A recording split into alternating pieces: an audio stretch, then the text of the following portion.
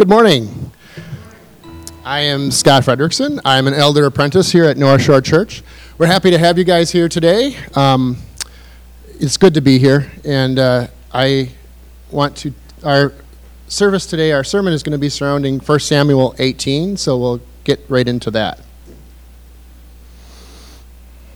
As soon as he had finished speaking to Saul, the soul of Jonathan was knit to the soul of David, and Jonathan loved him as his own soul. And Saul took him that day, and would not let him return to his father's house. Then Jonathan made a covenant with David, because he loved him as his own soul. And Jonathan stripped himself of the robe that was on him, and gave it to David, and his armor, and even his sword, and his bow, and his belt. And David went out. And when David went out and was successful wherever Saul sent him, so that Saul sent him over the men of war, and this was good in the sight of all the people, and also in the sight of Saul's servants. As they were coming home, when David returned from striking down the Philistine, the women came out of the cities of Israel, singing and dancing, to meet King Saul, with tambourines, with songs of joy, and with musical instruments. And the women who sang to one another as they celebrated as well. Saul has struck down his thousands, and David his 10,000s. And Saul was very angry, and this saying displeased him. He said, "They have ascribed to David 10,000s, and to me they have ascribed thousands. What more can he have but the kingdom?" And Saul eyed David from that day on. The next day, a harmful spirit from God rushed upon Saul, and he raved within his house, while David was playing the lyre, as he did day by day. Saul had his spear in his hand, and Saul hurled the spear, for he thought, "I will pin David to the wall." But David evaded him twice. Saul was afraid of David, because the Lord was with him, but he had departed from Saul. So Saul removed him from his presence and made him a commander of 1,000. And he went out and came in before the people. And David had success in all his undertakings, for the Lord was with him. And when Saul saw that he had great success, he stood in fearful awe of him. But all Israel and Judah loved David, for he went out and came in before them. Then Saul said to David, "Here is my elder daughter, Merab. I will give her to you for a wife. Only be valiant for me and fight the Lord's battles." For Saul thought, "Let not my hand be against him, but let the hand of the Philistines be against him." And David said to Saul, "Who am I, and who are my relatives, my father's clan in Israel, that I should be son-in-law to the king?" But at the time when Merab, Saul's daughter, should have been given to David, she was given to Adriel, the Methodite, for a wife. Now Saul's daughter, Michal, loved David, and they told Saul, and the thing pleased him. Saul thought, "Let me give her to him, that she may be a snare for him, and that the hand of the Philistine may be against him." Therefore Saul said to David a second time, "You shall now be my son-in-law." And Saul commanded his servants, "Speak to David in private, and say, 'Behold, the king has delight in you, and all his servants love you. Now then, become the king's son-in-law.'" And Saul's servants spoke these words in the ears of David. And David said, "Does it seem to you a little thing to become the king's son-in-law, since I am a poor man and have no reputation?" And the servants of Saul told him thus, and so did David speak. Then David said, "Thus shall you say to David, 'The king desires no bride price except 100 foreskins of the Philistines, and that he may be avenged by the king's enemies.'" Now Saul thought to make David fall by the hand of the Philistines. And when his servants told David these words, it pleased David well to be the king's son-in-law. Before the time had expired, David rose and went along with his men and killed 200 of the Philistines. And David brought their foreskins, which were given in full number to the king, that he might become the king's son-in-law. And Saul gave him his daughter Michal for a wife. But then Saul saw and knew that the Lord was with David, and that Michal, Saul's daughter, loved him. Saul was even more afraid of David, so Saul was David's enemy continually. Then the commanders of the Philistines came out to battle, and as often as they came out, David had more success than all the servants of Saul, so that his name was highly esteemed. That ends the reading. Let's pray. God, we love you. We thank you for us being here today. Keep us from any spiritual attacks, Lord God. Open our hearts this morning to receive your words. Keep us from any distractions so that our hearts and minds may be filled with the Holy Spirit this morning. Lord God, please give us strength to stand for you rather than to yield to peer pressure or anything that the world dishes out. Whatever it is that we may be going through right now, Lord, please meet with us where we are, broken and sinful human beings. Lord, we know we can't do it on our own, and when we try, we fail. Use each of us today for your glory, that we may find rest for our souls in you. Finally, Father, give Duncan the words to speak to you. Let us not see him, but see you through him. God, thank you for your love and care this morning as we pray, believing in the name of Jesus. Amen.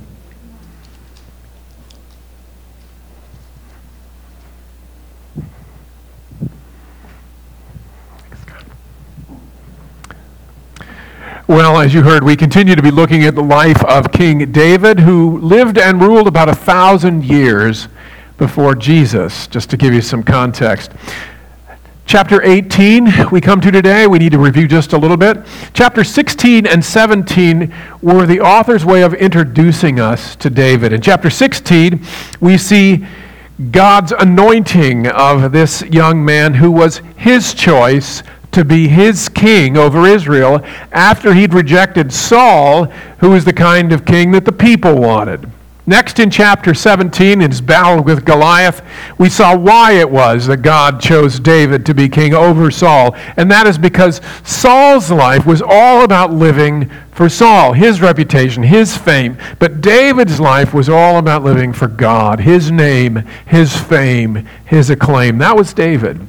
David's life is often used as only a moral example for us. That's a bad way to read the Bible. There are lessons from David's life, but as we've repeatedly seen, the Bible is a book where all the authors make God the hero. And the Bible is written to reveal God to us so that we can know him. And as we look at the story that Scott read from chapter 18, God manifests a really important part of who he is by revealing the radically different ways that he relates to David from how he relates to Saul. Now, Saul, at this point, is still reigning as king over Israel, even though God had rejected him and had anointed David in favor. Now, all the content of this chapter really fits under two headings, and so that's how we're going to be looking at it this morning. First, God's transparent favor that rests on David. And second, God's transparent disfavor that rests on Saul. So we're going to be hanging all of our ideas on those two hooks, if you will. First, 4 expressions of God's favor on David, and then 3 expressions of God's disfavor on Saul. But first of all, we need to see what is at the very heart of God's favor on David, because this is the most repeated line in this chapter. The author repeats this 3 times in the story, so we know that this is crucial to what the Holy Spirit wants us to see.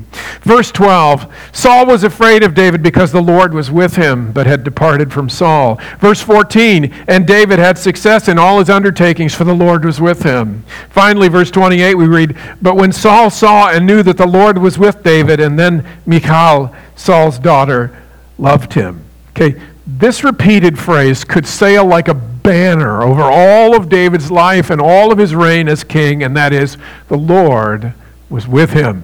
That's why it's repeated 3 times. Every story about David in the Old Testament, even those that record or reveal his failures, they reveal the unusual presence and power of God in his life. And that began back in chapter 16 when Samuel anoints him as king, and we're told, and the Holy Spirit of the Lord rushed upon David from that day forward. Now, the Spirit came on Saul, too, but God took the Spirit away from Saul.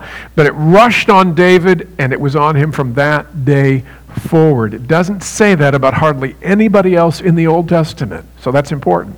That reality, the presence of God in David's life, is the explanation for all of his amazing accomplishments on the battlefield as king, as a worshiper, and as the author of about half of the Psalms. This abiding presence of God with David is the root of God's favor on his life. So let's look at 4 ways that God's transparent favor rests on David. The first one is in the first 4 verses and reveals David's unique relationship with the king's son, Jonathan. We're going to see that this is about the favor of God, not Jonathan and David. Now remember the context. David has defeated Goliath, and Saul had evidently taken him to be part of his royal court. Because it says in verse 2, Saul took him that day and would not let him return to his father's house. He'd been going back and forth from Jesse in the fields out shepherding to Saul. Now he's staying there. Here we meet Saul's son Jonathan. Now we'd seen him, if you're following, in 1 Samuel back in chapter 14 when he wins a miraculous victory over the Philistines. He and his armor bearer go up and take on a much larger group and annihilate them. When we compare Jonathan's relationship with David's and Saul's relationship with David's, which the author's asking us to do here by how he writes the story, it's important for us to remember something, and that is Jonathan had 100 times more reason to be jealous of David than Saul did. Saul's the head honcho. He has no reason to be jealous of little David. He can do with David whatever he wants. Jonathan was presumed to be the heir to Saul's throne. He didn't know his father had been rejected as king at this point. And in the ancient monarchies, any giant, slaying, heroic warrior type like David, that would have been seen as a rival to Jonathan's throne. But instead of suspicion and jealousy, Jonathan's absolutely amazing response to David is an expression of God's supernatural favor on David. Beginning in verse 1, as soon as he, David, had finished speaking to Saul, the soul of Jonathan was knit to the soul of David, and Jonathan loved him as his own soul. And Saul took him that day and would not let him return to his father's house. Then Jonathan made a covenant with David because he loved him as his own soul. And Jonathan stripped himself of the robe that was on him and gave it to David, and his armor, and even his sword, and his bow, and his belt. This is one of the most powerful expressions of God's favor on a person anywhere in the Old Testament. This is the first recorded meeting between Jonathan and David, and instantly the soul of Jonathan was knit to the soul of David. And in the Hebrew, what it literally says is Jonathan became one spirit with David. This is incredibly powerful. That instantaneous and supernatural bond between these two, so that Jonathan loved David as he loved his own soul. This is not just good chemistry, okay? This is something a lot more than that. He loved him as his own soul. He's knit to his soul. He'd never met him before. He might have heard of him, never met him before, okay? This is not an exaggeration that he loved David as we loved his own soul. And he shows it right here, first of all, by making a covenant with David. Now, we don't know the specifics of the covenant, but we do know that a covenant is a legally binding relationship. It was mutually sacrificial with one another, and it happened at their first meeting. It's amazing. In verse 4, Jonathan takes off his robe, or we would say more accurately or precisely, he takes off his royal robe, because he was a prince. So he had the robe of a prince. And he gave it to David in addition to his royal armor and his bow and his belt. This is astonishing because the scholars tell us that in giving David these things, Jonathan is committing to David that he would give everything to him, including and up to his right to the throne. This is amazing. He'd never met this man before.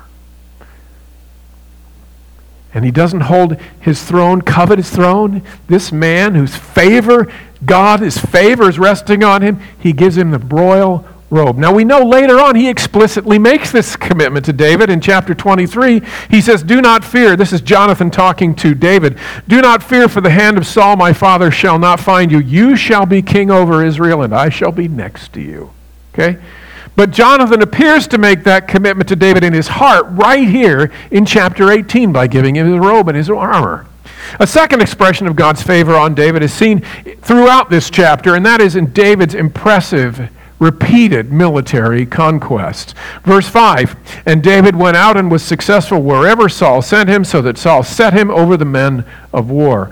As you go through the life of David, one of the prominent themes that you see in the life of David is his amazing, supernatural military prowess. Now, this particular assignment in verse 5 probably was more of a supportive role, maybe a military strategist, but as we'll see in a moment, he gave him success on the battlefield as well. He was successful off and on the battlefield as a military planner. In verse 13, this other assignment comes in militarily, and the author writes, "So Saul removed him from his presence, David, and made him a commander of 1,000. And he went out and came in before the people, and David had success in all his undertakings." Militarily, David had the Midas touch. If you were lining up to fight an army that was commanded by David, you're going to end up as a statistic.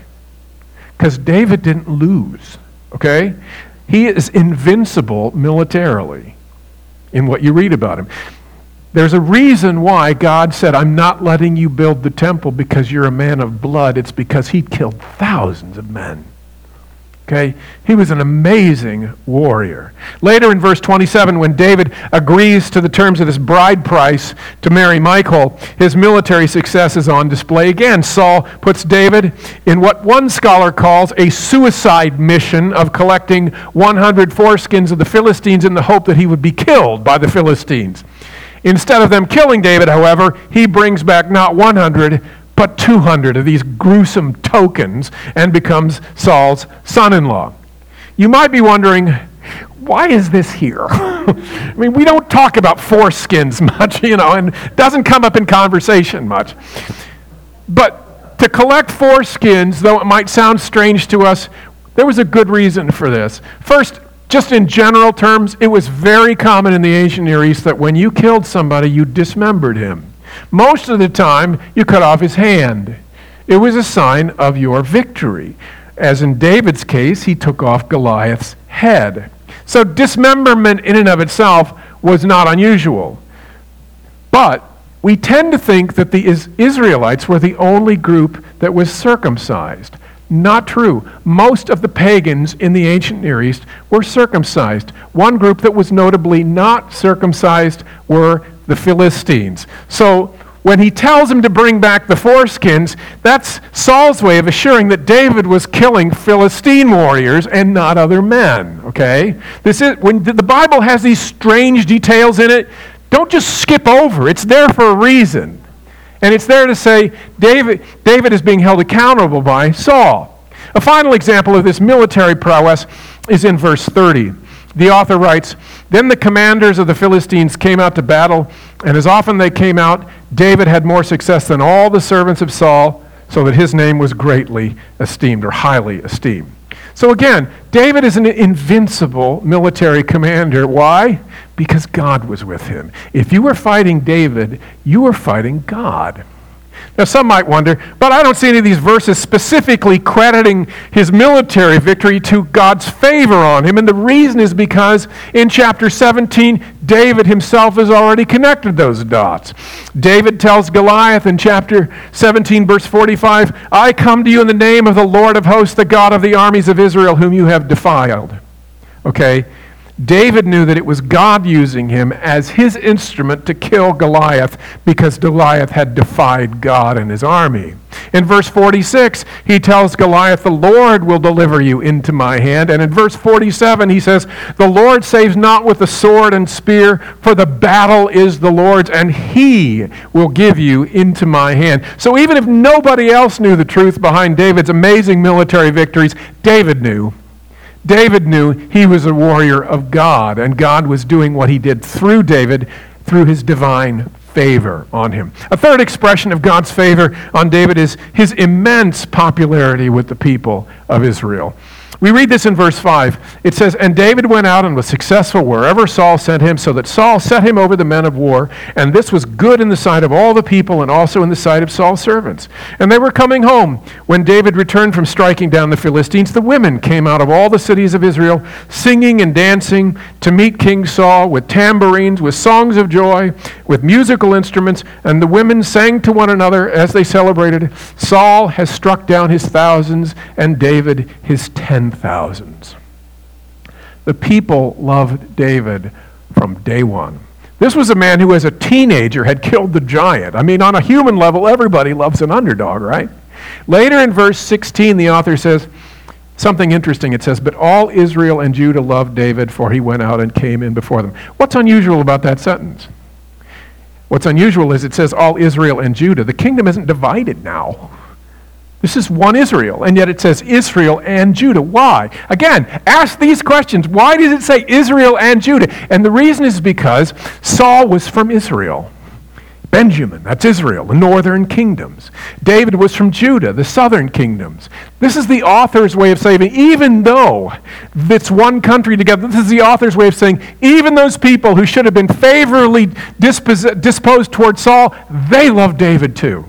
Even his homies, of course, loved him, but even people who frankly didn't or shouldn't have loved him all that much, they loved him too. In other words, the love that the people had for David was universal. Okay? Transparent favor of God. A huge emphasis here by the author. A fourth and a final expression of God's expression of favor on David is revealed through another member of Saul's family, and that is David's favor with the king's daughter, Michal. I'm going to say Michal. It's really Michal, but I don't want to spit anything at you. And it's Merab is really Merab, but I'm going to just say Merab, okay? So we're just cheating a little bit here. We know from the story that Saul had deceitfully reneged on his promise to take David, his firstborn daughter, Merab, okay? But that doesn't stop God from making David Saul's son-in-law anyway, and greatly elevating his status in Israel. If you were marrying into the first family, your status went from great warrior to the top of the charts. They had the most influence, they had the most favored lives of everybody in any country was the family of the king.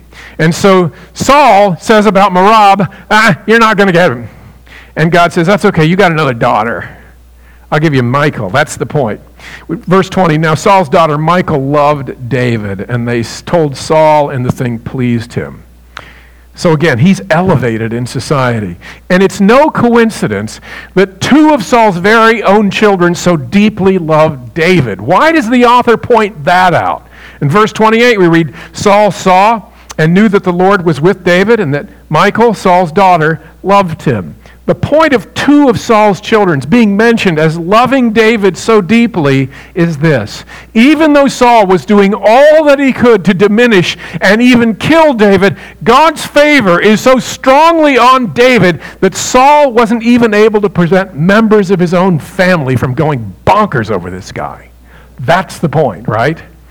That's because in Saul's opposition to David, he wasn't fighting David, he was fighting God, and we all know nobody has arms that long, okay? God had chosen to give David an amazing level of favor that included Michal, that included Jonathan, and Saul could do nothing to stop it. And that leads us to the second major section, which is God's disfavor that rested on Saul. In the Bible, there are these people like David and Joseph and Daniel who are much favored by God, and they accomplish far, far more than you would have expected of a person like that. But other biblical characters are just snake bit, and they end up being huge disappointments. These are people like Esau and Haman and Reuben, people like that. God's disfavor is on them. And you can see it in two ways in the Old Testament. Number one, in circumstances that are continually lining up to frustrate what they want. That's disfavor. But another element of the disfavor of God is on deep character flaws in a person that set that person up for repeated failure. Okay? That's disfavor. Saul experienced both of those from the Lord. So let's look at three expressions of God's disfavor that rested on Saul. And first is Saul's jealousy and fear of David. Okay? The first example of this is when Saul and David are returning from a successful military campaign, and the women sing. They're coming out of every significant city on the way. They're singing in celebration. Saul has struck down his thousands, and David his tens of thousands. Verse 8 says, Saul was very angry, and this saying displeased him. He said, they've ascribed to David 10,000s, and to me they've ascribed thousands. What more can he have but the kingdom? Now, you may be tempted to sympathize with Saul because of this dig here, or perceived dig. After all, Saul was the king. He was a seasoned military leader, and although David had gone up like a rocket, for all anybody knew, he could have gone and crashed and burned. They didn't know that. So why is he credited with more than Saul? The scholars help us to know how really petty, however, Saul is being here. Bruce Waltke, who's a great Old Testament scholar, wrote the greatest Old Testament theology book, writes this: the laws of Hebrew poetry require that the greater Saul be named first, and the lesser David second, and that the smaller number be mentioned before the higher. You see what I'm saying? What that means is this little ditty that these women sang from every village as they came out, they all sang the same ditty, okay? They didn't conspire together, not having known one another, and said, by the way, let's give David more credit than Saul. That's not what happened here. This little ditty they sang, because of the rules of Hebrew poetry, really recognized Saul as the greater warrior because he's listed first. And the rules of the poetry forced them to list the smaller number first, which paired it with Saul. The point is simply this, that everyone in that culture would have known that these ladies were not intending to slight Saul compared to David. They were simply recognizing that although King Saul was greater than David, both were accomplished warriors. That's what these people were saying. But Saul's jealousy skews his thinking here, and he's only focused on the numbers. So Saul really is at fault here. But it's not only jealousy, which you see throughout all these stories with Saul and David. It's something else. Verse 12, Saul was afraid of David because the Lord was with him, but had departed from Saul. Saul knew that he had been rejected. And in 15:28, Samuel tells him this, which must have just struck him to the core. So the Lord has torn the kingdom of Israel from you this day and has given it to a neighbor of yours who is better than you. How'd you like to hear that? Okay? Pretty clear from all of 1 Samuel that Saul correctly assumes that David is this neighbor who's been given the kingdom and who is better than he is. So God had left Saul and was clearly with David, and he brought the fear of David on him. We see the same thing in verse 15. And when Saul saw that he, David, had great success, he stood in fearful awe of him. Again, after Michal's became David's wife, verse 29 reveals Saul's response. Saul was even more afraid of David. So Saul was David's enemy continually. Saul was deeply afraid of David. He saw him as a threat. This was an irrational thing to do when you read the stories, because David did everything in his power to assure Saul that he was loyal. You know what he did in the cave? He cut off the piece. There were several times when he could have killed Saul, and he didn't. He did everything he could to say, I am loyal. I'm your servant. Saul was irrational. So a second sign of God's disfavor on Saul is a huge reason why Saul was so angry.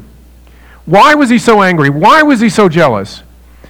That is, God's presence with Saul was replaced by an evil spirit. That's why. Okay? Few things communicate God's disfavor more powerfully than him abandoning you after you've had close communion with him. Okay? When somebody is really close to you and all of a sudden they leave you completely, okay, that's disfavor. There's something major league wrong there, okay? So the absence of God's Spirit is a huge indicator of God's disfavor. He left Saul. He forsook Saul, okay?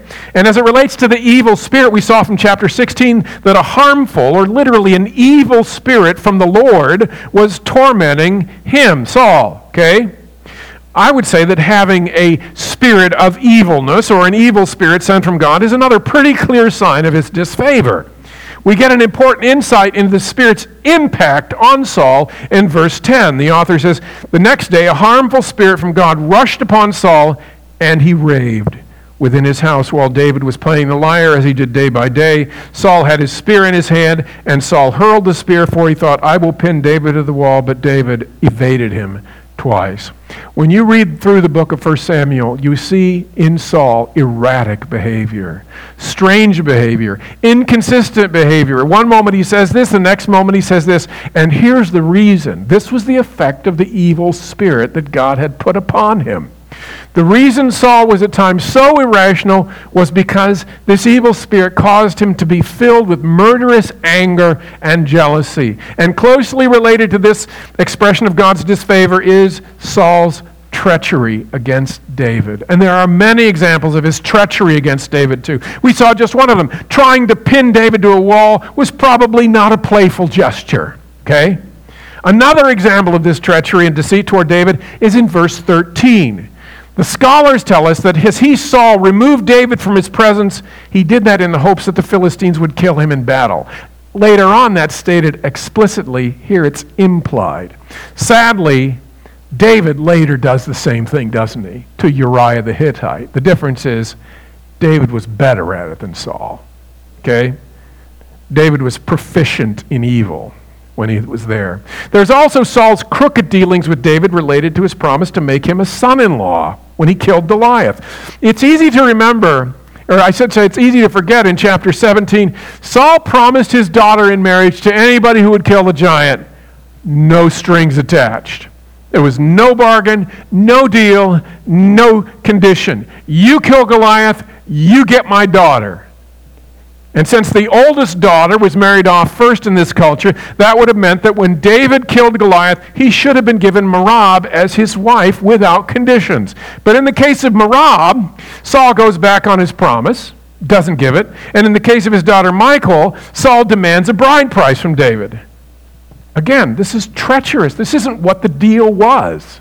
Saul used both of his daughters in evil ways to bring David down. Isn't that a nice guy? Uses his daughters to bring down his rival. This person is slimy, okay? After he offered David Merab as his wife, he attaches this condition in verse 17. Only, that is, I'll give you Merab, only be valiant for me and fight the Lord's battles. For Saul thought, let not my hand be against him, but let the hand of the Philistines be against him. Again, Saul offers Merab on the condition that he will continue to wage high-risk warfare against the Philistines. That's not what he said. Likewise, Saul uses his daughter Michal for the same purpose. Okay, verse 25. Then Saul said, thus shall you say to David, the king desires no bride price except 100 foreskins of the Philistines, that he may be avenged on the king's enemies. Now Saul thought to make David fall by the hand of the Philistines. Again, Saul dishonestly adds a condition that David would avenge him of his Philippine enemies in the hope that David would be killed. As you read the rest of Saul's interactions with David, Saul repeatedly tries to kill David because he's so angry and jealous of him. So I hope we see the point that basically this chapter communicates God relating to David in great favor and powerfully, and God powerfully relating to Saul in great disfavor. But what on earth does that mean to us? I mean, interesting, but what if God removes his favor from Saul and gives it instead to David? What are we supposed to get out of that? Probably many things, but let's talk very briefly as we close. 3 ways to apply the truths of this chapter from David's life. First, when God places his favor on someone, repeatedly attacking them will ultimately result in their disaster. Okay? We see this repeatedly with Saul and David. The harder Saul tries to destroy David, the more God blesses him through those attempts, as those strategies again and again and again backfire. Instead of killing David by the hand of the Philistines through his treachery with his daughters, Saul is instead forced to bring David into his family, okay? His attempt to kill David through his earlier military service instead brings the love and favor of God's people on David. Instead of David dying on a suicide combat mission, his reputation as a warrior is only increased. And as he and his men take not 100 but 200 Philistines, God's as if to say, yeah, I'll give you twice what you asked, okay? All of this is putting it in Saul's face, okay? That's what's happening here. God is with David. His favor rests on him. And if you're going against somebody on whom his favor rests, you're the one who's going to get knocked down, not him. Now that should encourage any follower of Jesus, because believers have received far more favor than David could possibly have known. Do you realize this? We've been talking about favor and things, but that's a pretty good thing. Okay, the believer in Jesus Christ has received much, much more favor than David ever could have imagined. And that favor comes because God sent his only son so that we might not be temporary son-in-laws of a crooked human king, but we would be eternal sons of the King of Kings. Grace is God's unmerited favor.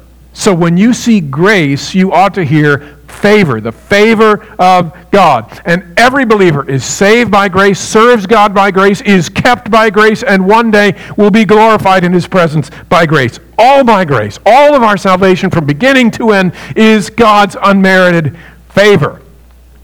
But it's fair to ask, in light of the story, well, if we're favored more than David, why doesn't God destroy our enemies? Okay? I don't see that happening. Well, one answer is God's favor, we must remember, is always given ultimately to glorify him, not the one who receives the favor. That's really important, okay? God was glorified in David's life by giving him his favor to prosper him and to make him king no matter how much opposition he faced from King Saul, who we know was working for the enemy. God's favor is ultimately for God's glory and not ours. But God has not called us to be the king of Israel. Praise God for that. That's how David's favor glorified God. That's not how our favor is going to glorify God. Because the New Testament teaches us that we as believers glorify God as we live as his adopted children who love him so much that by faith we daily pick up our crosses and walk before him as living sacrifices, willing to die for him. That's a different assignment than David had, isn't it? Okay? But as it relates to our enemies, the result of God's favor on us ultimately will be the same as it was for David. The difference is we have to wait longer to see it. In David's case, he immediately saw God's favor on those who opposed him. He married the king's daughter. He killed a ton of Philistines, and he quickly became immensely popular with all the people. In our case, when our enemies, human and demonic, attack us, ultimately that will bring disaster on them if they don't repent. We see this in Romans 12. Beloved, never avenge yourselves, but leave it to the wrath of God. For it is written, vengeance is mine, I will repay, says the Lord. Why? Because we have the favor of God resting on us. You don't mess with people who have the favor of God, because God will repay ultimately. Now, we're called to love our enemies, obviously, but we must also know that for those who do not repent, God will cause them to pay a much higher price for their evil towards God-favored saints than anything Saul could ever pay in his life. We should pray for those who attack us, because although we are never to keep score, God is keeping score, and he will repay them with infinitely more pain than they could inflict on us in 1,000 lifetimes. We need to begin to see lost people with the same kind of attitude that we see Saul. They're deeply deceived, and they're spiritually insane. They're warring against God. If that's not insanity, I don't know what is.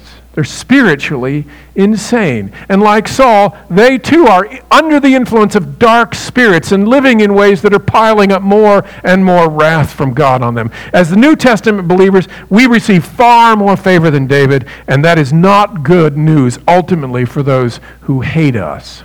We need to be aware of that, especially as persecution more and more increases.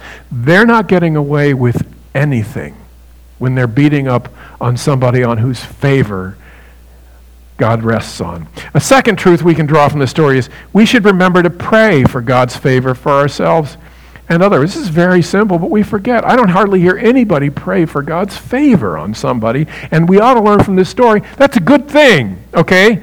Now, though we're in a constant state of God's favor, we can pray for God's special favor, especially when we or a brother or sister is going on a job interview, or frankly, has a performance review at work, or is just in a position where they need influence for some reason. They're maybe going in an election or a promotion is on their way. We need to pray that God's favor would rest on them. And as this story reminds us, when God's favor rests on a person, it doesn't really matter what the other circumstances are or who's against you. Finally, we need to remember that David points us to the greater David, Jesus. As we said before, David, as clearly as anyone in the Old Testament, points to Jesus. Jesus is called the Son of David, and it's the royal dynasty of David that Jesus fulfills as the great king and eternal king. No one on earth had more favor with God than Jesus, his sinless son, did, okay? But there was one sense in which King Jesus was much more like Saul than King David, and that's because part of the reign of King Jesus, the part that resembles the warrior King David, that's not going to be revealed fully until his second coming. We need to understand this. The warrior king primarily is going to be revealed at his second coming. Then he will pick up David's mantle as the great warrior king, and he will destroy all of his enemies. Then that aspect of the rule of the Son of David will be revealed. But when Jesus came the first time, he was also revealed as the suffering servant of Isaiah. And that caused him to experience infinitely more of God's disfavor than Saul. When Jesus was on the cross, like Saul, God abandoned him. My God, why have you forsaken me? And it wasn't just that God forsook him. He also poured onto his Son his infinite and holy wrath as Jesus took the sins of his people upon himself and received the punishment that you and I deserved. And on the cross, Jesus wasn't just attacked by one evil spirit. It was the entire weight of all the spiritual darkness of the cosmos that blanketed him as he became accursed of God on the cross. If you're here this morning and you haven't received Jesus as your Savior, know that he loved you enough to die a hideous death in the disfavor of God in order to pay for your sin. Know also that should you reject him and his offer of eternal life, your future will hold far more torment than King Saul could have ever experienced. As a just God, he must punish all of sin, and he does that in one of two ways. He either punishes your sin as it is placed on the crucified Jesus, and he receives the punishment that you deserve, or if you do not trust in Christ as your Savior, then he will punish you eternally for your sin. For those of us who are in Christ, we need to think about the cross the way God treated Saul. We need to think about what a glorious thing it was that he would show to this perfect, sinless human being who deserved only his favor. He would give him the most disfavor he's ever shown anybody when he was on the cross for us. That's amazing. As believers, we should live in perpetual gratitude for what he's done for us in Jesus. So today, if you're not a person who knows Jesus, you can choose whether you want to have the eternal favor or the eternal disfavor of God. Come to Christ today and know his undeserved favor on your life. May God give all of us the grace to trust in Christ and live in his favor for our joy and for his glory. Let's pray. Our Father and our God, we're so grateful for the way that the Word of God teaches us about you. Father, we see a different facet of your glory in every story, in every verse, in every paragraph. Father, I pray that you would cause us to see Jesus in the Word, because your Word says in 2 Corinthians 3 that it's as we focus, as we are enraptured with the glory of Christ, that we're changed from glory to glory into his likeness. Father, every time we open the Bible, I pray that the glory of Christ would leap out at us so that as we read it, we're transformed by it. Father, would you do this? And God, if there's anybody here today who doesn't know you, on whom your disfavor now currently rests, Father, I pray that by the Holy Spirit, you would communicate the fear of God to that person. And Father, for those who by your grace are favored and who love you and know you. Father, I pray that by the Holy Spirit you would enable us to see how glorious that is, and that we might live in response, in loving obedience, for Jesus' sake. And in his name we pray. Amen.